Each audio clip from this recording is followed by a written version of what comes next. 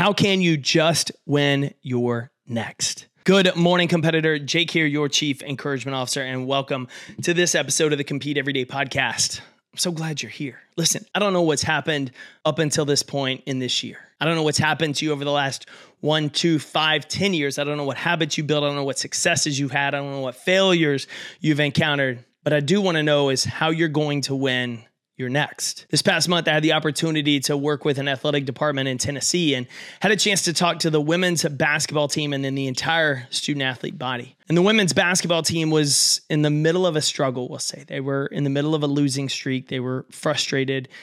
You were just kind of in that state where you're just getting punched in the face over and over and over again. And you're probably starting to battle those doubts of what's the point? Like, why keep going hard? We're not going to win. Why keep showing up? It's that point that a lot of us get to in life where maybe we lose a job or we lose 2 in a row or our dog dies or all sorts of things happen to where it's just like this snowball. And we feel like, what's the point of showing up? What's the point of competing?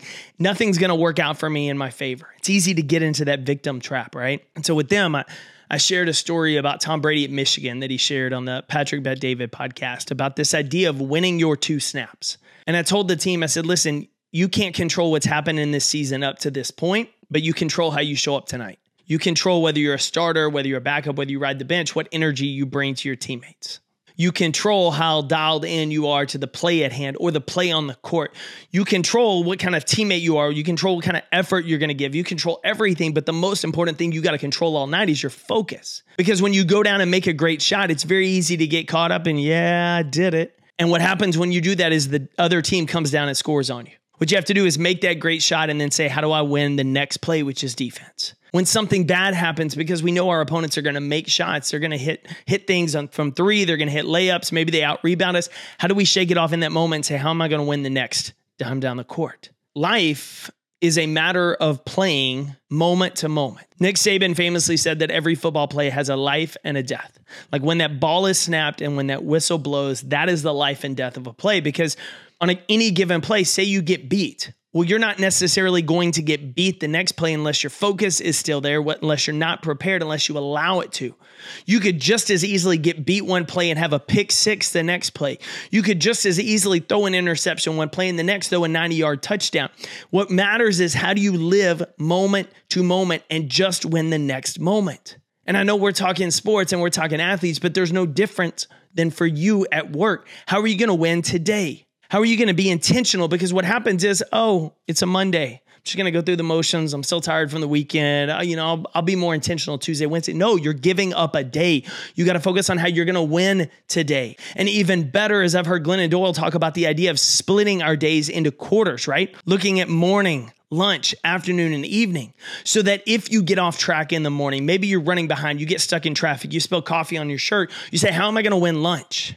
How am I going to win that next moment when I walk in the door of my office? See, when we embrace this mentality that we're going to shake off what was, because we can't change the past anymore. We only control what we do in this present to influence tomorrow. And when we embrace the mentality that I'm going to shake off what happened, regardless, good or bad, I'm not going to get too high with my highs. I'm not going to get too low with my lows. I'm going to be locked into right now. We give ourselves the best chance to be intentional and to get better. We give ourselves the best chance to control our attitude when we walk into the office, choosing to be a thermostat and a productive attitude that benefits our teams versus allowing the frustrations of sitting in traffic or emails or whatever fire we're about to walk into control that attitude. We determine that maybe when we grab donuts in the office break room that, we got off track on our nutrition plan to start the year, that at lunch, we're going to win lunch by choosing something healthy to eat instead. See, every day is about winning just that day. And even more so, it's about winning moment to moment. And the way we do that is how do we check our talk internally? When something bad happens and something good happens,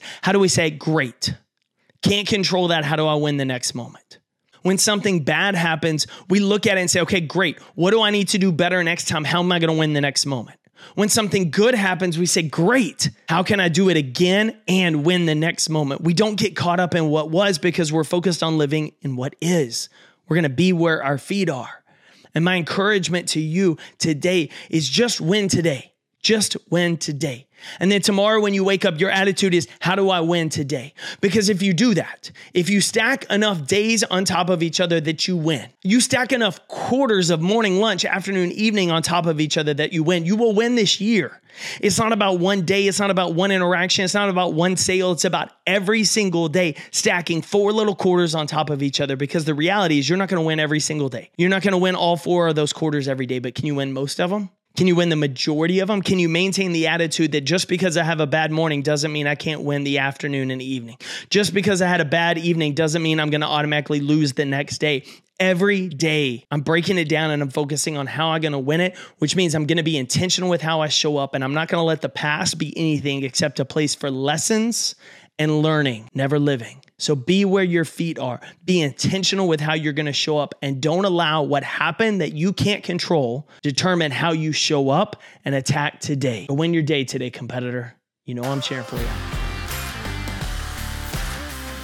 Thanks again, competitor, for tuning in to another episode of the Compete Everyday podcast.